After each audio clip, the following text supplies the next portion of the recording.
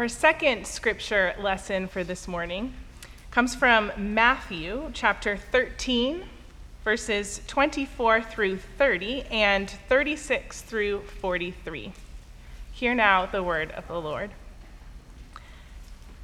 He put before them another parable. The kingdom of heaven may be compared to someone who sowed good seed in his field. But while everybody was asleep, an enemy came and sowed weeds among the wheat, and then went away. So when the plants came up and bore grain, then the weeds appeared as well. And the slaves of the householder came to him and said, "Master, did you not sow good seed in your field? Where then did these weeds come from?"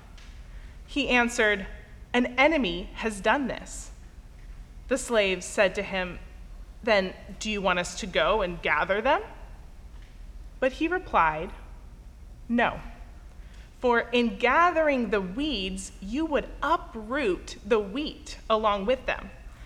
Let both of them grow together until the harvest. And at harvest time, I will tell the reapers, 'Collect the weeds first and bind them in bundles to be burned, but gather the wheat into my barn.'" Then he left the crowds and went into the house. And his disciples approached him, saying, "Explain to us the parable of the weeds of the field." He answered, "The one who sows the good seed is the Son of Man. The field is the world, and the good seed are the children of the kingdom. The weeds are the children of the evil one, and the enemy who sowed them is the devil. The harvest is the end of the age, and the reapers are angels. Just as the weeds are collected and burned up with fire, so will it be at the end of the age. The Son of Man will send his angels, and they will collect out of his kingdom all causes of sin and evildoers, and they will throw them into the furnace of fire, where there will be weeping and gnashing of teeth. Then the righteous will shine like the sun in the kingdom of their Father. Let anyone with ears listen." This is the word of the Lord. Thanks be to God. Let's pray. May the words of my mouth and the meditations of our hearts be pleasing to you, O Lord, our rock and our Redeemer. First, I just want to say thank you to Lauren and Dave for inviting me to preach this morning. As Lauren mentioned, I was involved in ministry here for many years before my husband and I moved to Mountainside. This is an important community to me, and I'm so happy to be back with you all. I also need to ask forgiveness for the Elsa-inspired sermon title. I just got back from Disneyland last weekend, and I really have no other excuse. Now that that's out of the way. Out in the front of our house, we have a couple of large bushes. I think they're a bit ugly, but I'm grateful for the privacy they provide to our front windows. Over the past few weeks, I've noticed that they now have a new friend, field bindweed, better known as morning glory. The flowers are pretty, but if you know anything about morning glory, you know that it's an aggressive weed that finds other plants and climbs up them, growing deep roots and overtaking the original plant. It's also extremely hard to remove. Pulling it up completely is nearly impossible because the root pieces left behind resprout and the growth of the weed spreads. It's also hard to remove because it's wrapped around the plant you want to keep with twisting and winding stems. It's likely Jesus' listeners would have assumed that he was talking about a weed we now call darnel. It's a poisonous wheat look-alike that grows mixed in with wheat. it would have been impossible for ancient farmers to separate the darnel seeds from wheat seeds, let alone to rip them up once they started growing. But it's understandable that the enslaved workers in Jesus' parable would ask the householder if they should rip up the weeds. They're invaders. They don't belong, and they threaten the purity of the wheat. But the master says no. He tells them it will all be sorted during the harvest. Now, this parable actually surrounds two other very short parables about the kingdom of heaven. Jesus says, the kingdom of heaven is like a mustard seed that someone took and sowed in his field. It's the smallest of all seeds, but when it has grown, it is the greatest of shrubs and becomes a tree so that the birds of the air come and make nests in its branches. And he also says, the kingdom of heaven is like yeast that a woman took and mixed in with 3 measures of flour until all of it was leavened. The wheat grows. The mustard seed grows. The flour grows. The kingdom of heaven is a kingdom of growth. God has given us this season in which to grow. But the story Jesus tells about the wheat and the weeds suggests that God's people can be distracted from and even endanger our growth journeys. In focusing on the wheat and the weeds, on who's in and who's out, or who's righteous and who's not, God's people might squander this season of growth. Now, I want you to imagine the stereotypical cantankerous older gentleman yelling, "Get off my lawn." Maybe an image of Mr. Wilson from Dennis the Menace comes to mind. I've recently encountered someone like this online, the 21st century version of "Get off my lawn." There's an older gentleman in my neighborhood who's part of our town-wide Facebook group. Every day or so, he posts a dash cam video or a picture of someone throwing litter out of their car in our town. Now, don't get me wrong, littering is not okay. But this guy is obsessed. He sends the videos to the police and tracks each case, even posting follow-ups on Facebook to let everyone know that a company or person has paid their fine. He has stacks of them. I wonder, though, is he investing as much time and energy doing things to improve his own stewardship of the earth, or to help others truly learn how to live more eco-conscious lifestyles? He spends so much time and energy catching others when that time and energy could be spent intentionally reducing plastic waste in his own day-to-day life, or growing a sustainable garden for his family, or learning and teaching others about care for the environment. Now, maybe he does have his own garden or use very little plastic, but the focus of his energies seems to be on others' flaws and failures, not on his own ability to care for the earth well and to help guide others toward that end. Maybe he thinks a punitive approach will help others learn. I'm certain there are better ways.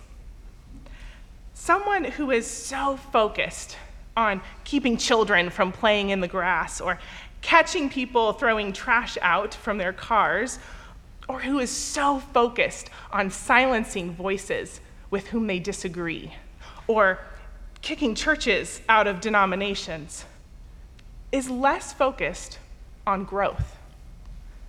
And this season is our time to grow. At various moments in Jesus' teaching ministry, the disciples or religious leaders argue about who's in or who's out of God's reign. It's also clear from Paul's letters that the early Christians also struggled with identifying who qualifies as a true Christian. But if we're so focused on trying to figure out who's wheat and who's weed, we might lose ourselves in the process. The slaves said to him, "Then do you want us to go and gather the weeds?" But he replied, "No, for in gathering the weeds, you would uproot the wheat along with them." This is the danger. In focusing on picking out the weeds, the good growth itself might die. I've been slowly adding to my plant friends around the house. For every 3 or so that thrive, 1 dies. It's not perfect, but I'm learning. I recently decided it was time to learn how to cultivate a bonsai. I did some research at the public library, and I bought a Chinese elm from a local plant nursery. It lost all of its leaves within weeks. It's probably dead. It's sitting there, probably dead. I do, however, have some thriving snake plants. My 1-year-old daughter, Celeste, helps me water them every week or so. A few days ago, we were watering them, and I showed her some new offshoots that were growing on the sides of the main plant. Someday, I told her, they can be propagated. I didn't use that word with her, but I told her they could be propagated and given to someone else. My bonsai was still sitting next to the snake plants, one practically dead and the other with several offshoots. How in this season of growth is our faith cultivating offshoots? Where is our new growth in the fruits of the Spirit? Where are we searching for answers to deeper questions about God and the world? Where are we guiding others in their faith journeys? Or is our faith life more like the wheat that's pulled up because we're focused on ridding our church and the world of others' flaws and failures? Is our faith life more like the bonsai? Even if it isn't dead yet, it certainly isn't growing anymore. It's effectively dead. God has given us this season in which to grow. When we focus on growth and not on deciding who's wrong or out of the fold, that doesn't mean we don't call out the evils of the world and work toward justice. As part of our growth in faith, we learn how to see the world better through God's eyes. We do call out injustice and work toward shalom. We do speak God's truth to powerful people and systems that oppress and harm others. Those thoughts and actions of the work of justice come as we learn, as we grow, as we live more with the fruits of the Spirit. These acts of justice come not because we're hell-bent on bringing about judgment to anyone we think has done wrong. They come because we have grown to know the goodness of God in the land of the living. To see better how we can live into that reality of God's goodness. We engage in the work of justice because we have grown to see the topsy-turvy nature of the kingdom of God, where love looks like laying down one's life for a friend, and justice looks like grace. These fruits of our spiritual growth are only possible in community. In all of his parables about the kingdom of heaven, Jesus never mentions a field with one wheat stalk. We're all in this together, and that's where it gets complicated. The world and the church is full of people we'd rather not grow alongside. Whether or not you think there are weeds in the church really depends on your ecclesiology or theology of the church. But at a cursory glance, it does at least seem like there are people and groups in the church writ large, or maybe even sitting next to us, that we'd love to excommunicate or show the door. Now here's your church history lesson for the morning. In the early 4th century, a group of Christians in northern Africa suffered under persecution at the hands of Diocletian. Some of these Christians handed over the scriptures to the authorities because they weren't allowed to possess them. When that all ended, and the new bishop of Carthage was consecrated by someone who had done that, an argument ensued. Could the sacraments be offered by someone who had handed over the sacred texts, who had essentially given in under threat of persecution? The group who thought that anyone who offered the sacraments should be holy and pure of faith picked a rival bishop. And what is now known as the Donatist controversy was in full swing. Eventually, some theologians, Augustine included, helped the church clarify that the minister, the pastor, the person offering the sacraments doesn't affect the validity of the sacraments.